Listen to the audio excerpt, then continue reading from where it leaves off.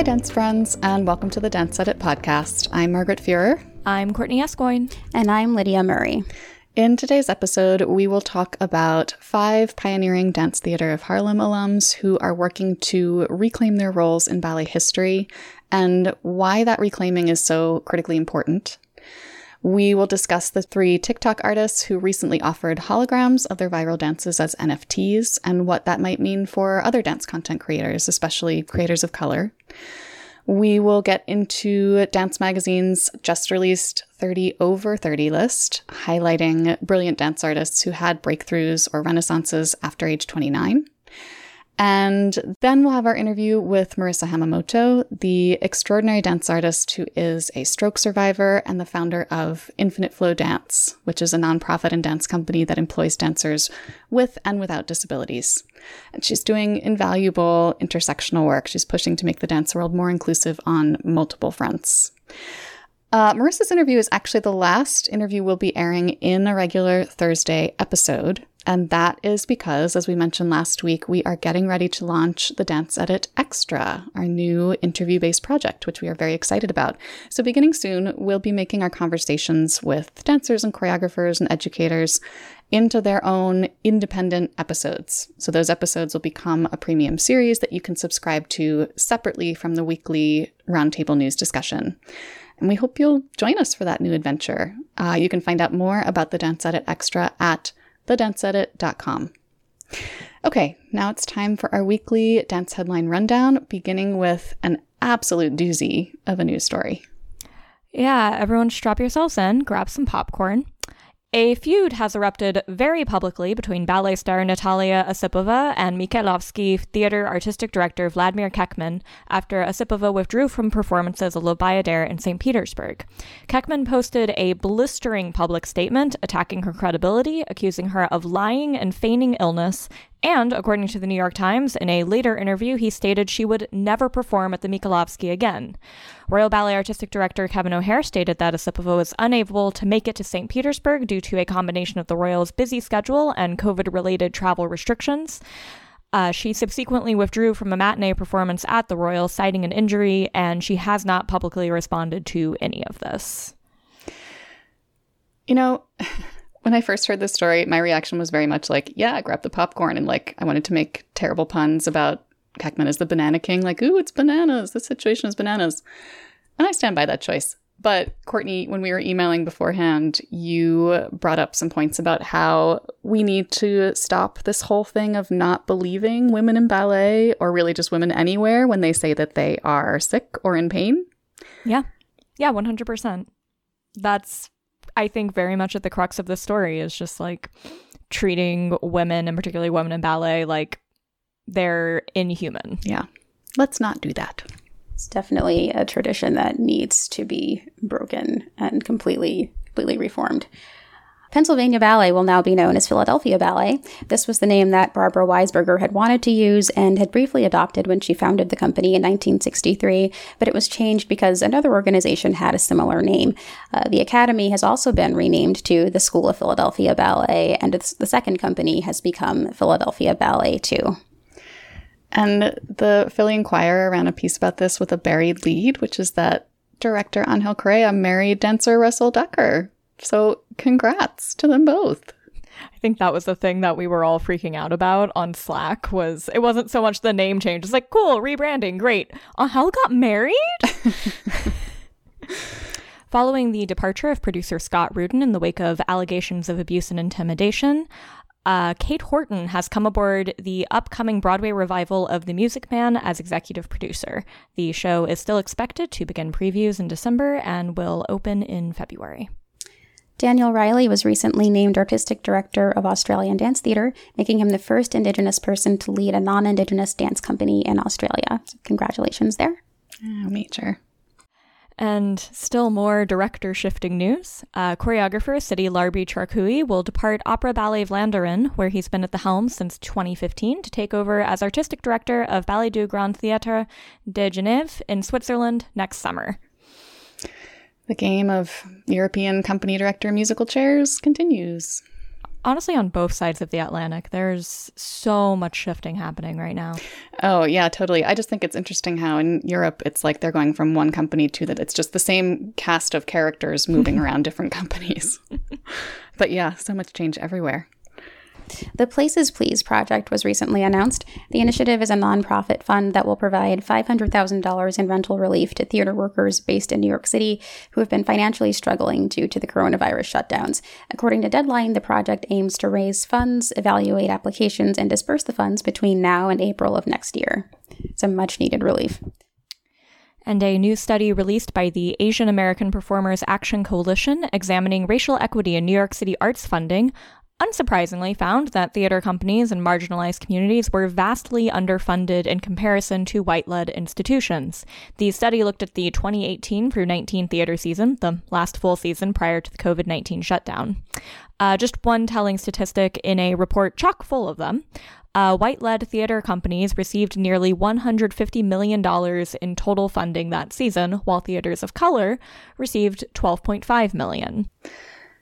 Yeah, it is unfortunate just how unsurprising that study is, but we'll link to some analysis of the report and to the report itself in the show notes so that you can learn more. Paul Feig and Tiffany Haddish will produce a musical dance dramedy titled Throw It Back. The film's protagonist is a high school senior named Whiterell, who has always remained in the background, but after a Miami rapper plans to feature her school's dance team in a music video, Whiterell fights to join the group. The soundtrack will be heavy on Southern hip-hop and HBCU collegiate band music, and it sounds like so much fun. And Shahadi Wright Joseph is starring, which is the best. Like, all the press releases are talking about how she was in The Lion King and in Us, and, you know, rightly so. But I will never forget seeing her as one of the original kids in School of Rock on Broadway. Like, she was a star from the minute she stepped on stage. So exciting. And in a turn of events straight out of our wildest 90s boy band dreams, members of NSYNC and Backstreet Boys teamed up for a benefit performance in Los Angeles last week. BackSync featured AJ McLean and Nick Carter of Backstreet Boys and Joey Fatone and Lance Bass of NSYNC, and rehearsal videos of the four of them performing the iconic choreography from the Bye Bye Bye music video went appropriately viral. The performance for Bingo Under the Stars was in celebration of Pride Month, benefiting the Trevor Project and LA Pride. Can we just get more of these team-ups, please? I'm living for this. Forever and ever. And also, Lance Bass still got it. He was nailing that choreo. Yeah. Yeah, they kind of all were. Yeah. The National Ballet of Canada recently announced the promotions for its upcoming season. Congratulations to Kodo Ishihara, Sife November, Tina Pereira, and Ben Rudison, who will become principal dancers, and to new first soloists Janine Haller and Callie Skalnick, as well as Brenna Flaherty, Noah Perret, and Genevieve Penn-Nabity, who are rising to the rank of second soloist. Sifa! Okay. I had to get that out of my system. Yes. The dance world marked the passing of two more luminaries this past week. Marianne Harkless Diabate, an esteemed dancer, choreographer, and educator who worked to elevate Black dance in Boston, died at age 63. And June Finch, a beloved and very influential Cunningham teacher, died at age 81. Seriously, this year needs to stop. It's gotta stop. We actually have one more piece of news that broke just as we started recording, which is that New York City Ballet has announced the lineup for its fall fashion gala. Sidra Bell and Andrea Miller will both make their first ever works for the City Ballet stage following their digital premieres last fall. Bell's piece will be costumed by Christopher John Rogers and Miller's by Esteban Cortazar. It's definitely a more diverse group than in typical years, which is noteworthy. I'm just so excited for that entire gala. Yeah, that's going to be such a wonderful way to come back to that theater. Yes. To see that company. All right, so in our first longer segment today, we want to discuss a story the New York Times ran this past week about 5 alums of Dance Theater of Harlem, 5 trailblazing Black ballerinas, who during the pandemic started meeting weekly on Zoom. The dancers are Marcia Sells, Sheila Rohan, Gail McKinney-Griffith, Carlia Shelton-Benjamin, and Lydia Barca-Mitchell. And initially it sounds like their meetings are mostly about community and comfort, reminiscing about their time with the company. But soon they realized they wanted to do more than that. And they started a legacy council with the idea of writing themselves back into the narrative of Black dancers in ballet and into the broader American cultural narrative. Because our cultural memory is capricious and short-sighted, especially when it comes to Black artists. And leaving these dancers out of the story shortchanges everybody. I mean, the dancers themselves, but also their artistic descendants and the whole ballet world. Yeah, these dancer stories were really kind of lost to history outside of Black ballet circles. They mentioned how often when people outside of the ballet world talk about the first Black ballerinas, they only discuss Misty Copeland. That's all so many people know. But of course, so many came before her and laid the foundation for what she and her contemporaries have been able to achieve. Misty and other highly visible Black ballerinas have, of course, talked about that history. Misty, in particular, has posted about it on social media, addressed it in interviews. She has an upcoming book dedicated to that subject called literally Black Ballerinas, My Journey to Our Legacy. But for a lot of people, it still requires extra time spent researching. And many people won't really take that step to dig and find out who else there is or was. And some things that underpin this issue, I think, are the ideas that legitimacy can only be granted by white institutions, along with ageism and the tendency for the public to only focus on one successful minority at a time. Those factors, I suspect, make it all the more tempting to zero in on, like a Misty or kind of a few figures who are really prominent today to the exclusion of their predecessors. And the gap in acknowledgement or notoriety widens as the new star's popularity garners them even more opportunities. And it leaves these, Black ballet legends on the margins. The women in the story also spoke about feeling left out of Dance Theater of Harlem itself. They said that they're not often invited to give workshops or consultations on Mr. Mitchell's ballets. So if these things are happening, today's dancers will miss out on these women's vast knowledge and wisdom, both creatively and professionally. Not only can they coach and teach and advise about roles and choreography and technique, but they could be a support system for dancers who are going through what they experienced years ago. And missing out on that ultimately hurts the ballet world as a whole. This also ties in with a recent Dance Magazine story by Teresa Ruth Howard about the varied reactions to Deborah Chase Hicks' death and the divide that reveals within the dance community. She was a huge figure in the Black dance world, but her contributions weren't fully appreciated by those in the mainstream. Well, and something to bring it back, Lydia, to you were talking about, them not often being asked back to Dance Theater of Harlem and feeling like they weren't giving back there specifically as much as they could have. I think this is an issue that goes beyond DTH. Dance is such an art form that by its very nature, it is communicated from practitioner to practitioner. That is where our history comes from. That is how the styles are passed down. That's how it evolves, and that's how it holds on to tradition. But what we don't necessarily always talk about is the fact that if, particularly in these highly visible companies, the pool of experiences that are being allowed to come back is very narrow, that in and of itself is pruning and editing the history in a way that is making it perhaps less diverse, less interesting, and less varied. It's how things get flattened out. And so for all that, there's this idea of like preserving it the way it was meant to be done originally. Well, if you're only talking to one or two of the people who are doing it originally, you're getting a really narrow focus. You're losing so many perspectives. And so having these artists, who many of them do work with other dance companies around the country, particularly coaching Mr. Mitchell's ballets, they're still passing that on. But it needs to be everyone. It needs to be all of these experiences because, yes, they worked with Arthur Mitchell and every one of them would have had a different experience of that. And every single one of those experiences is equally valid and important to dance history and our field. Yeah, it's interesting that you pointed out those parallels to things that are happening elsewhere in the ballet world, Courtney, because I was just thinking a lot of this is similar to what happened, at New York City Ballet specifically. There was this whole thing of, well, why aren't all of these greats who learned from George Balanchine directly teaching his ballets to New York City Ballet Company members? But I've seen countless stories written about that. This is one of the first stories I've seen written about Dance Theater of Harlem's legacy, which, a similar thing is happening there and we don't even know because who are the people telling the stories, which I think also relates to Teresa Ruth Howard's piece about Deborah Chase Hicks. It's this questions to consider about who's doing the remembering, who is writing which people into their drafts of history, and how that ultimately affects who is credited and who is recognized and whose stories get told. And there are stories like these all over the dance world of trailblazing dancers of color who have been effectively forgotten.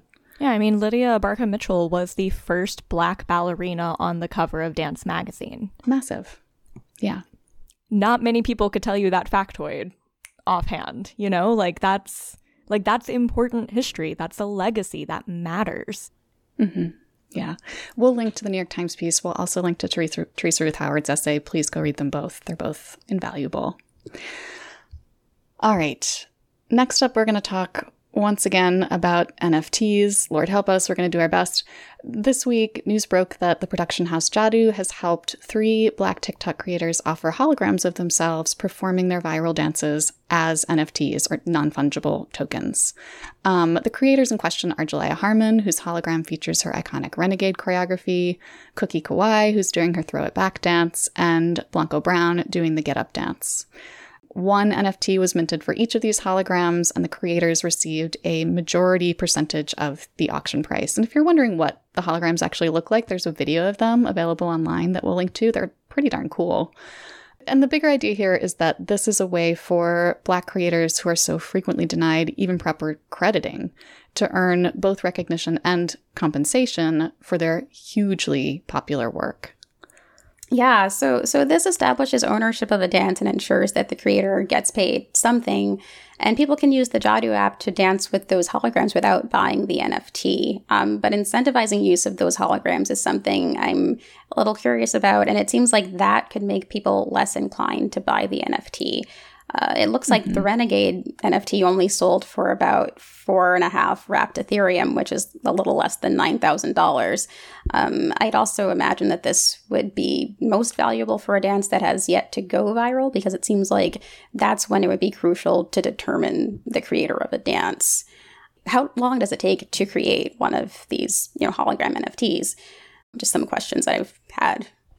Which, point to that is that the thing about the idea of, creating an NFT for something before it is inherently valuable is that because of the nature of how NFTs are created, it's, an incredibly energy-intensive process that requires a lot of startup cash investment in order to get started. Also, not even going to get into all the environmental questions about the computer power that it takes, et cetera, et cetera, et cetera. There's a lot of stuff there.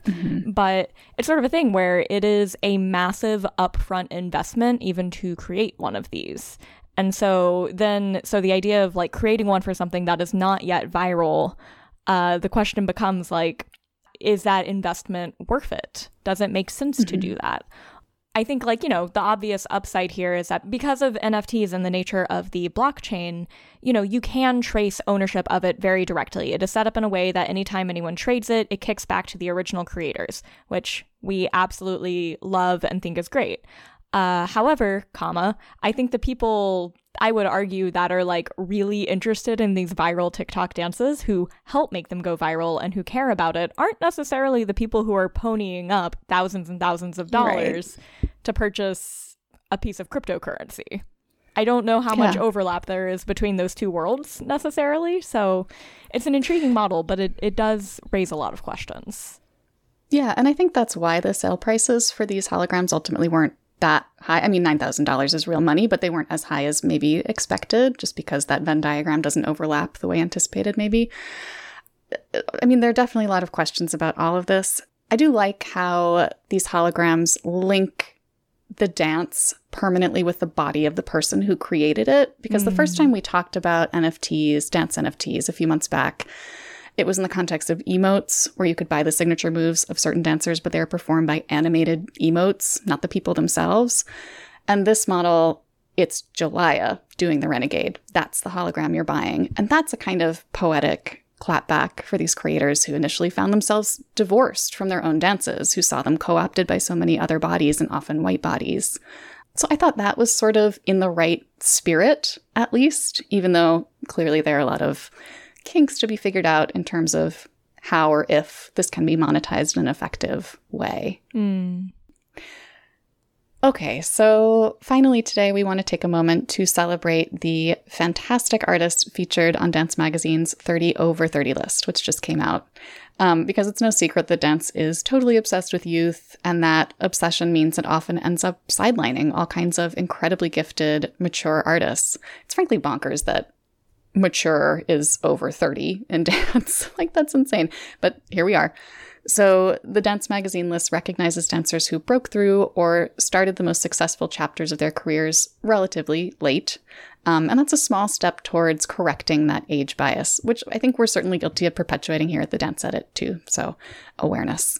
Can we actually just start by reading the full list to give each of these artists their moment in the sun?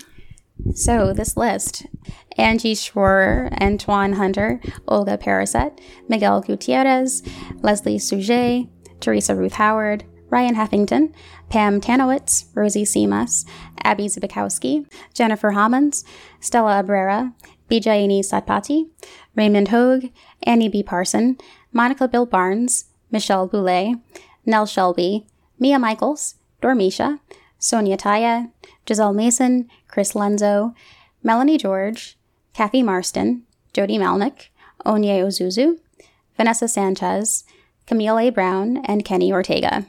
I mean, that's a list. All of these artists are incredible, and paying attention to dancers over 30 is so important, I think. And one of the many quotes that struck me from this piece was when Onye Ozuzu said, "I don't think of myself as a late bloomer so much as I was a late starter."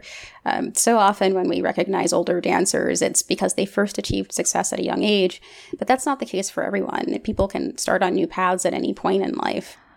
Well, and I think also there was a through line that I noticed through a number of choreographers' quotes in this talking about, once I realized that I wasn't like the hot young choreographer, to use Pam Tanowitz's phrase, you could just, all right, I'm going to go in the studio with my dancers and focus on making good dances and figuring out what my voice is and honing that. And then whenever the wider dance world came calling and started noticing, it's like, okay, well, you have a point of view. You have all this life experience. You have a lot of experience honing your craft. And that makes for more mature and deep and interesting work. Yeah, it can almost be freeing in a way once you know that there's no longer that expectation of you, I guess. I was just going to say the freedom of obscurity, which is a strange but true concept. Well, I think also, there's something to be said about like, okay, like you become like the really cool new voice at age 18 or age 20 or 22 or whatever. But then so much pressure. One, there's the pressure of knowing, okay, the next thing I make, a lot of people are paying attention to. But two, there's also a level of expectation of this is what I was successful doing. And so this is what people expect of me. And I think that there is always going to be that temptation then of, do I stick with what I know and have been praised for? At what point do you allow yourself to maybe try to completely reinvent or go in a different direction that maybe wasn't what you were being called out for with this early success? It creates a thing where, are you accidentally getting typecasted by getting called out so early when you're maybe still figuring out your own voice? You're put in a box really quickly. Another through line that I noticed in a bunch of these profiles was the idea that while dance is focused on the body, your biggest asset as a dance artist is often your mind. And in dance, we tend to sort of glamorize the idea of ethereality, of like the performance that exists only in the moment. And then it's analog, the body that is impossibly beautiful for a short period of time and then disappears from the stage.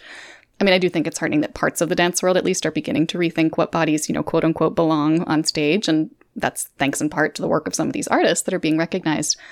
But even though bodies are fallible, ideas are durable. A few of the people featured essentially said the key to longevity in this field is to cultivate the way you think about dance as much as you cultivate the way you dance, which I thought was beautiful. Yes. All right. We're going to take a break, and when we come back, we'll have our interview with Marisa Hamamoto, so stay tuned.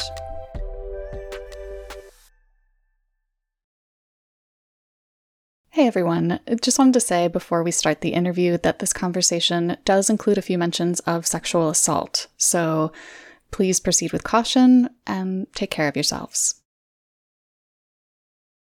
Welcome back, dance friends. It is my pleasure now to welcome dance artist and changemaker Marisa Hamamoto. Hi, Marisa. Thank you so much for joining today. Hello, Margaret. Thank you so much for having me.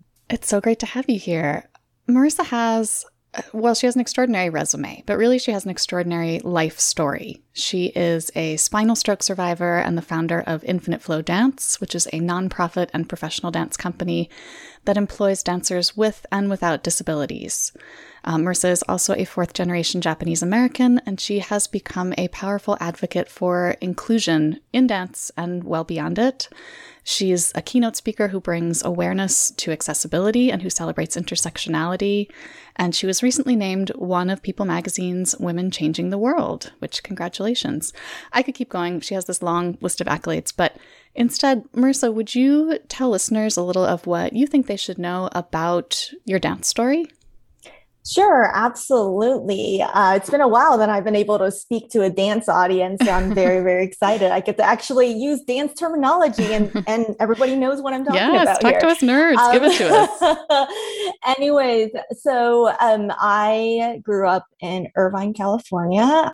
I attended a predominantly white elementary school, and my earliest memory of experiencing anti-Asian discrimination was when I was only 7 years old. And, and I still remember this really clearly, in which I was playing on the playground with my Chinese friend Alice, and, we were a group of boys ran over to us just to make fun of the shape of our eyes.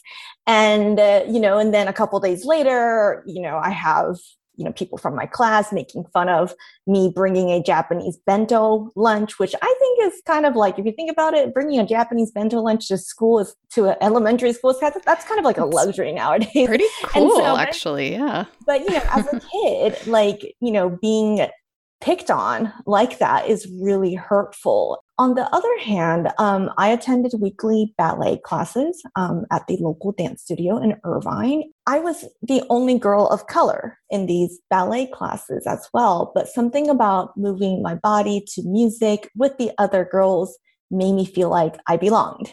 And dance became like my happy place. And so then during my teenage years, I embarked on this mission to become a professional ballerina, but I was very much told over and over that my body wasn't right for ballet.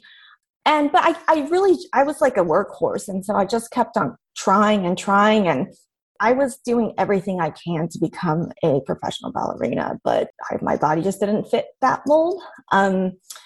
During my teens as well, I was also sexually assaulted by one of my ballet teachers, and this is something that I've only recently opened up about, and it's I'm still honestly, kind of making sense of the situation, but this teacher who I trusted and considered a mentor, not only didn't believe in me, he also compared my body to others, and then also sexually assaulted me. So, and when you're a teenager, you don't know how to respond, react. I did not know how to seek help.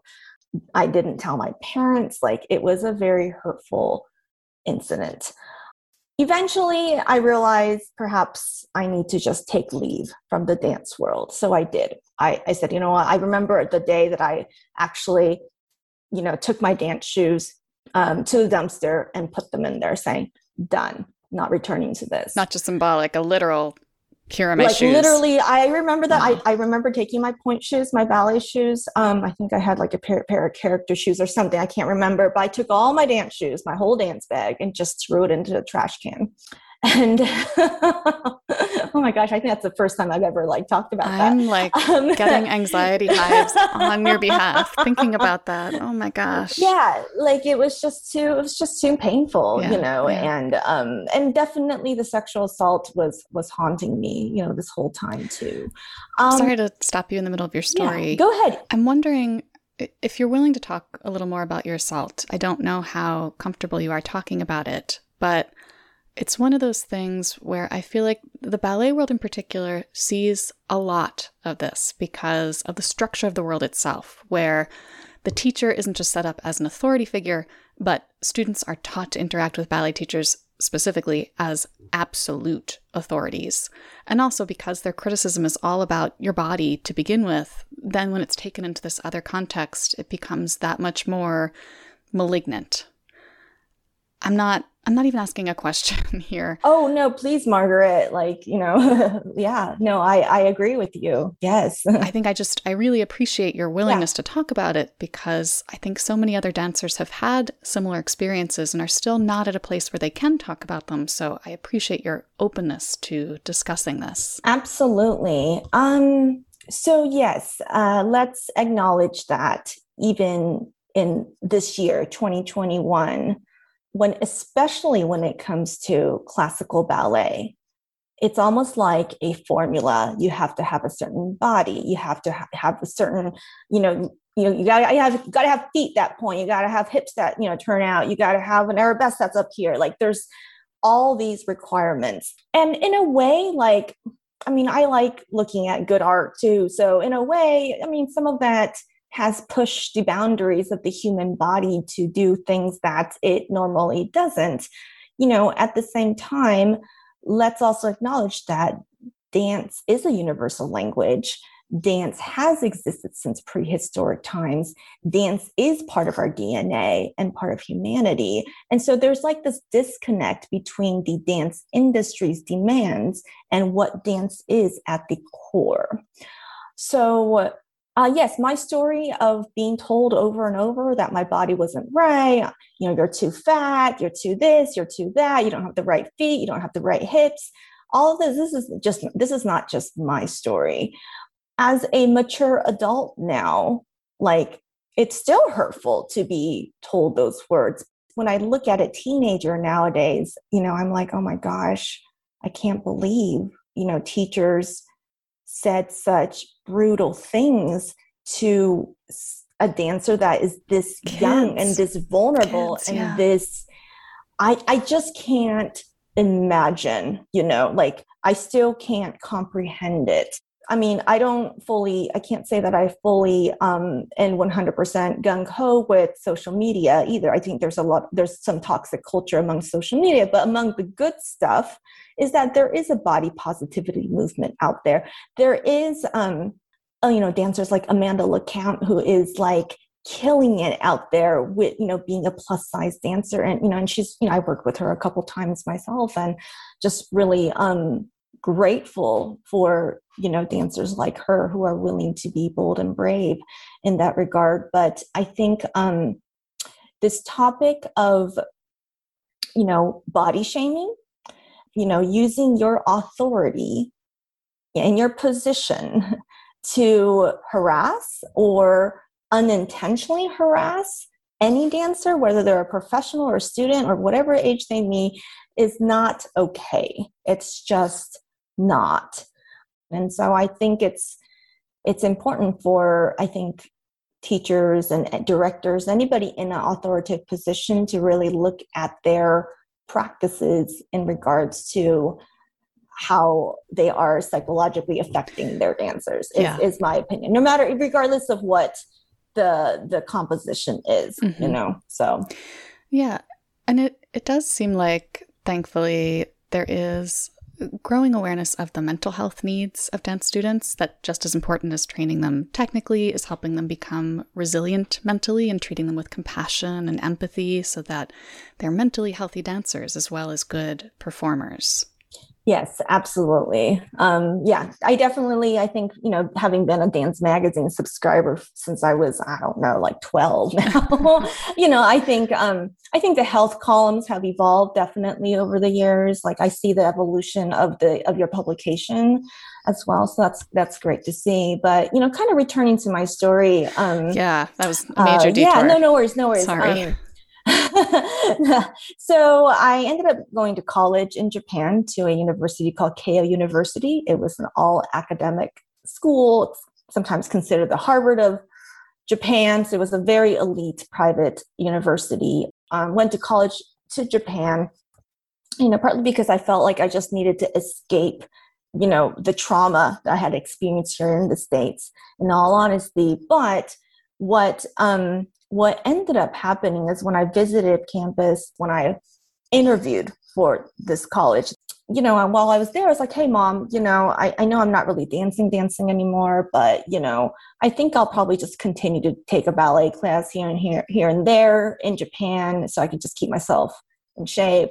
Let me just go and observe a couple classes. I didn't even take class because I was not really dancing. So I went and observed a few classes and I realized, oh my gosh, this is the same language I know. It's ballet. The bar looks the same. Everything looks the same, except how things were run in class were so different from the States. And being Japanese, looking Japanese, speaking Japanese, but having grown up in the United States, I was just in culture shock.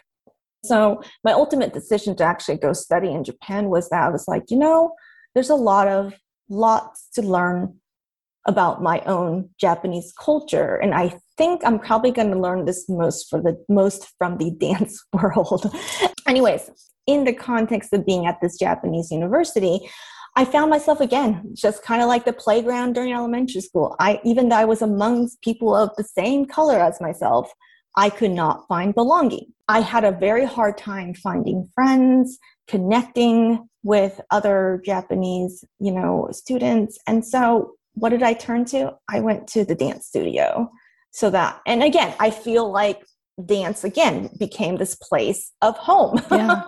And I immersed myself again as a dancer. And I think by the time senior year came around, I wanted to dance with a dance company. That was my goal. But one day in 2006, actually July 26, 2006, I was in a contemporary dance class. And I remember feeling really good that day. It was just one of those great dance days where everything is like clicking and you're flying and like, okay, this feels good, And in the middle of that, I just started to feel my elbows tingle. And then I felt my legs go numb. And then sooner or later, I find myself on the floor of the studio. And, I found myself not able to move my arms, not able to move my legs. I had lost sensation throughout my whole body. So when someone came and touched me, I couldn't feel it. I had a panic attack, but I couldn't move. The next day, I was diagnosed with spinal cord infarction, which is a rare stroke in the spinal cord, and was told by the doctor that I may never be able to walk or dance again. And yes, and as a dance junkie that was living and breathing dance every day, which I'm sure many listeners here are that too. I mean, it was, and the only dance I knew at that time is that you got to be between 5'4" and 5'8" and weigh between 95 and 120 pounds. Sure, and already such a small box. That is the only type of dancer I knew. And so, of course, I thought my dance career was over. Long story short, 2 months later, I did walk out of the hospital. And after I left the hospital, I was initially on a high, but it quickly turned into a low. The stroke had triggered a lot of trauma from the past. And a lot of this was very much connected to dance, rejection, body shaming, sexual assault, not fitting the box, discrimination, like it all piled on during the hospital stay. But after the hospital stay, as I was dealing with PTSD from the stroke itself. And so anytime I felt any tingling in my body, I would start to freak out. Yeah. I would also sometimes have nightmares of the whole episode recurring. So also, because the stroke happened inside of a dance studio, I was scared to dance. I was just going to ask. It feels like the scene of a crime. Yeah. And so every time I would see some dance poster or dance studio sign or anyone with any kind of dance anything, I would black out. And that went on for a while. Fast forwarding, I ended up going to grad school. But now it's like I didn't have the outlet of dance anymore. I was scared to dance. And so it was this very kind of dark, depressing time. I kept on telling myself that I am destined to be a dancer. I don't know what that is, but I am destined to be a dancer. I'm going to do something amazing with dance. I don't know what that is, but I'm going to keep going. In 2010, I was at this kind of New Year's holiday party-ish place. And it was mostly non-dancers, corporate professionals. And at this kind of gathering, about 100 people, there was a salsa entertainment portion. And this couple came out, they performed, they were not great. But afterward, they got the entire audience to get onto the dance floor and do the 6-step salsa basic step. And I was blown away. This is Tokyo. Japanese people are not known to get onto the dance floor and just dance. Like, we're just not that type of a culture. And I'm in the middle of this looking around going, oh my God, why the heck am I so scared to dance? And in that moment, I remember thinking, okay, there's got to be something for me here. And I don't know what that is. A week later, I took my first 3-hour salsa beginner boot camp. And I remember leaving that boot camp going, oh my gosh, that was amazing. And I did it. And it just felt like a huge milestone within my life that I went back and back and back. And then I'm like, you know what? I'm going to make this my new dance career. Now, at that time, I did not know the difference between salsa, Latin ballroom, you know, what else? The tango. I mean, it all just looked like partner dancing, you know. So I spent about a year and, got my ballroom dance certification. After all of that, I ended up returning back to the States, realizing that I wanted to spend more time with family. And yeah, I mean, initially I had very high hopes and dreams here in LA. However, I quickly found out that I just did not fit the mold of the Hollywood dancer. What were your initial goals? Sort of entertainment industry dance jobs, or? It was commercial. I wanted to explore acting. It's very typical of probably any dancer that moves here. But I quickly realized that I just did not fit quite the mold of the Hollywood dancer. On multiple occasions, whether it was in the ballroom world or actually in Hollywood too, I was told that, Asians don't fit the role of a ballroom dancer. And yeah, there's multiple occasions where I just felt like, okay, I think I would have gotten that role if I was blonde. I was also told by my agent, at that time I had my hair was dark brown or dyed dark brown, saying you need to dye your hair black because you're not going to look Asian enough. If it's brown. I can laugh about it now because I'm so out of that world in a way, but it is a problem. It is a problem. So I'm not really surprised about, a lot of conversation around representation for Asians right now. But anyway, going back to my source, at least I can get to infinite flow. So I hit rock bottom in 2014, and I found myself again in that dark spot of not feeling like I belonged. I, accidentally discovered wheelchair dancing. How did you discover wheelchair dancing? Initially, it was just a simple Google search of paralysis and dance. I was blown away at the fact that it was possible to even dance without the use of your limbs, because that was the last thing I thought was possible. When I was in the most acute situation where I couldn't move my arms, couldn't move my legs, lost sensation. I mean, I really did not think that was possible. So, and then, I found out that 1 in 4 Americans, or that is 61 million Americans, have a disability. Yet it was very clear to me that people with disabilities didn't have equal access to dance. And so one thing led to another. I was looking for a wheelchair dance partner. I found a paraplegic athlete named Adelpho randomly on Instagram. So we ended up meeting in the studio. He has zero background dancing. I have absolutely no idea what I'm doing. But after a couple hours of dancing with him, or experimentally dancing with him and trying to figure out the Roomba, I realized that dancing with Adelpho was nothing different from dancing with anyone else. As I always say, dance doesn't discriminate. And when you're dancing with someone, you see beyond race, color, size, age, gender, sexual orientation, or disability. And this experience was so profound, and I felt so called and compelled to share that with the world, that few months later, that became infinite flow. long story short, we've evolved into this mission to promote inclusivity and intersectionality as a whole. And I would say that what we are working towards here is systemic change. We're using dance as a catalyst to create systemic change in the world. I mean, in the telling of your life story, you essentially answered my next 15 questions, which is great. But I want to come back to this idea that you touched on, which is something you say a lot, which is that dance doesn't discriminate. There's a home in dance for everyone. Can you talk a little bit more about what it is that makes dance such a powerful unifying force? And then why are we inside the dance world? Why do we often experience it as exactly the opposite, as this exclusionary practice that puts people into boxes? Well, first of all, I love that dance media is talking about this, because I don't think 30 years ago, Dance Magazine was talking about this stuff. So it's We're great all that, learning. Yeah. that the primary publication of dance in this country is evolving.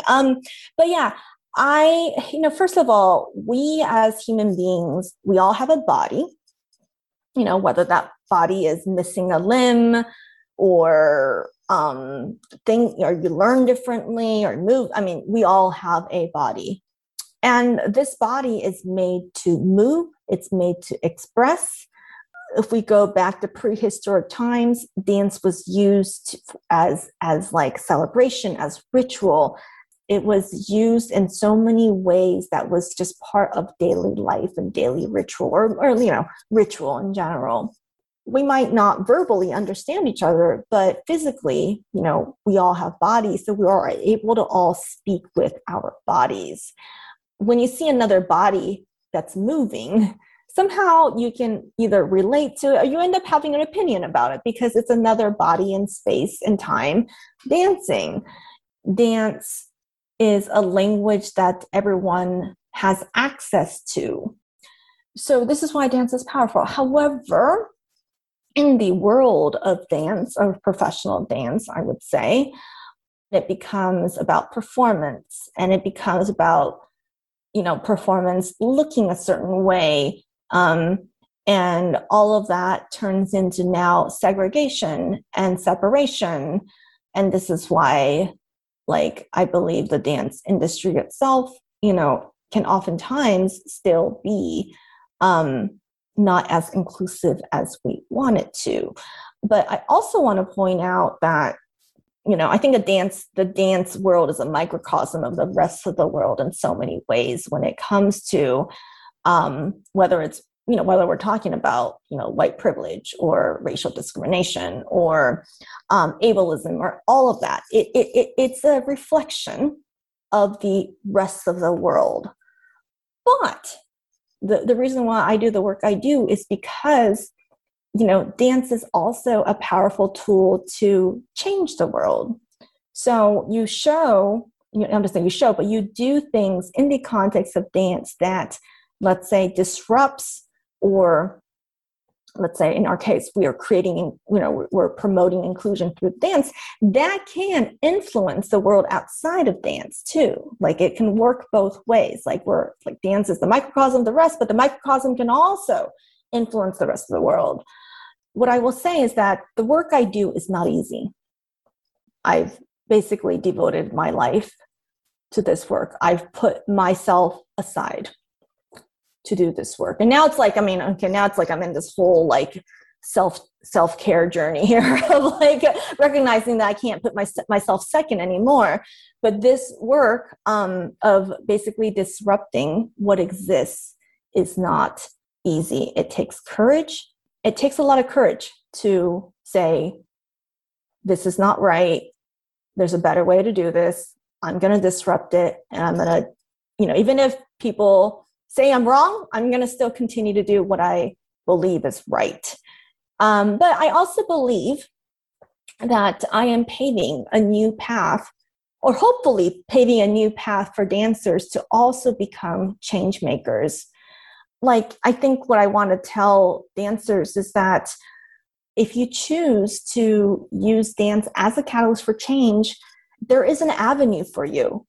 I do want to see more dancers embark on this change maker journey. And yes, and I think in a year's time or so, I'll probably be creating some accelerator for dancers to, a cohort of dancers who want to kind of take that leap of faith and kind of kind of combine their desires to create change in the world and combine that with dance, to create change. So that's something that I would say in the future I would love to build, and perhaps I can work with dance media and creating that initial cohort and application call. Yeah. I think even just the Gen Zs that are coming up right now, they're all about like, social justice and being part of something good, wanting to be changed. Like that is also seeping into the dance world. I'm glad that you mentioned self-care, because you are taking on so much, and all of these issues that you are in the middle of are so complicated and so heavy. You've mentioned that you are undergoing a metamorphosis, and I'm wondering if you'd be comfortable elaborating on what you mean by that. Like what has been changing in the way that you view or conceive of yourself and your work?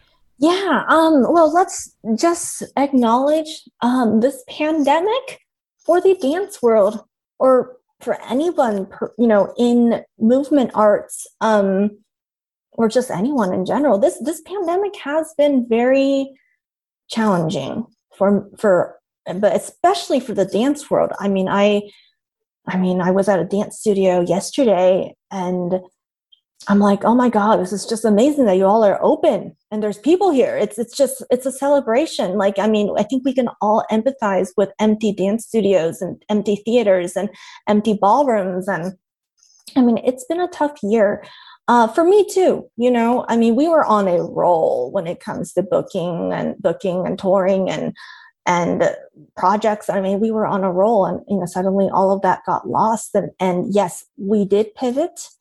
I found new creative ways. But also it was like where a lot of the trauma that I hadn't processed again came back all over again, and I realized, oh, okay, maybe this time of just, not having a full schedule of performances and rehearsals and all this stuff, maybe this is meant for me to kind of process all this trauma that I thought I processed, but I didn't. So, but I think so. A lot of the metamorphosis is just kind of from a spiritual sense. It's healing, old childhood wounds, which a lot of this is coming from my experience with dance, but other things as well. I think we've all learned during this time that it's okay sometimes to take a break.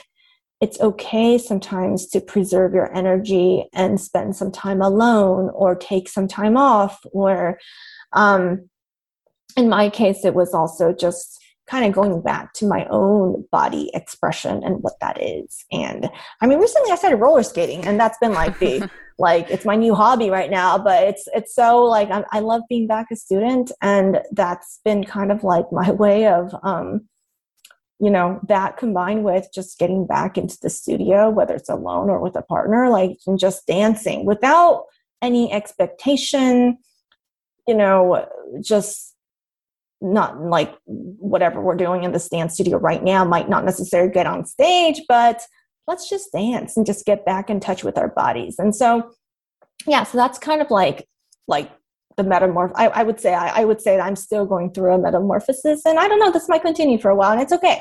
It's okay. But at the same time, it's great that, we're opening up. We're heading back into physical rehearsals slowly here. Yeah, but kind of getting into the groove back of all this is it's great. So yeah, light at the end of the tunnel, long awaited light. Marisa, thank you so much for taking the time today. I really appreciate you being so honest, because I mean, that was raw. I thank you for sharing all of that with us. I'm wondering, first of all, where can listeners go to keep up with you? Where can they follow you? And then what projects do you have on the horizon that we should all keep an eye out for? Sure. You can follow me at Marisa Hamamoto or at Infinite Flow Dance. Right now, projects are still in planning in the works. Okay. So yes, just follow me, and we will be announcing stuff soon. Lots of new ideas, but again, I usually have too many ideas, and I got to like pick and choose and go with what makes sense. Yeah. We will stay tuned. We are excited to hear more. And I'll link to all of your pages and accounts in our show notes too, so people can get to them that way. Marisa, thank you so much again. It was a pleasure. Thank you so much for having me. Thanks again to Marisa. She has such an unbelievable story of resilience. And I also love the idea of the pandemic leading to a metamorphosis, which she talked about, to her personal metamorphosis, but also in a broader sense, like we're all emerging from our chrysalises now. I thought that was kind of lovely.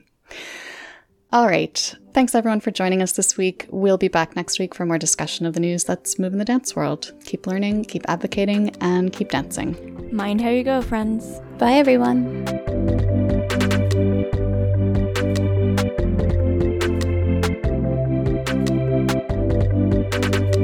The Dance Edit podcast is a product of Dance Media, publisher of Dance Magazine, Dance Spirit, Point, Dance Teacher, Dance Business Weekly, and the Dance Edit newsletter. Our hosts are Amy Brandt, Courtney Escoyne, Margaret Fuhrer, and Lydia Murray. Our music is by Celestine, with special thanks to Broadway Dance Center for helping us record those footfall sounds. Find out more about The Dance Edit and subscribe to our daily newsletter at thedanceedit.com.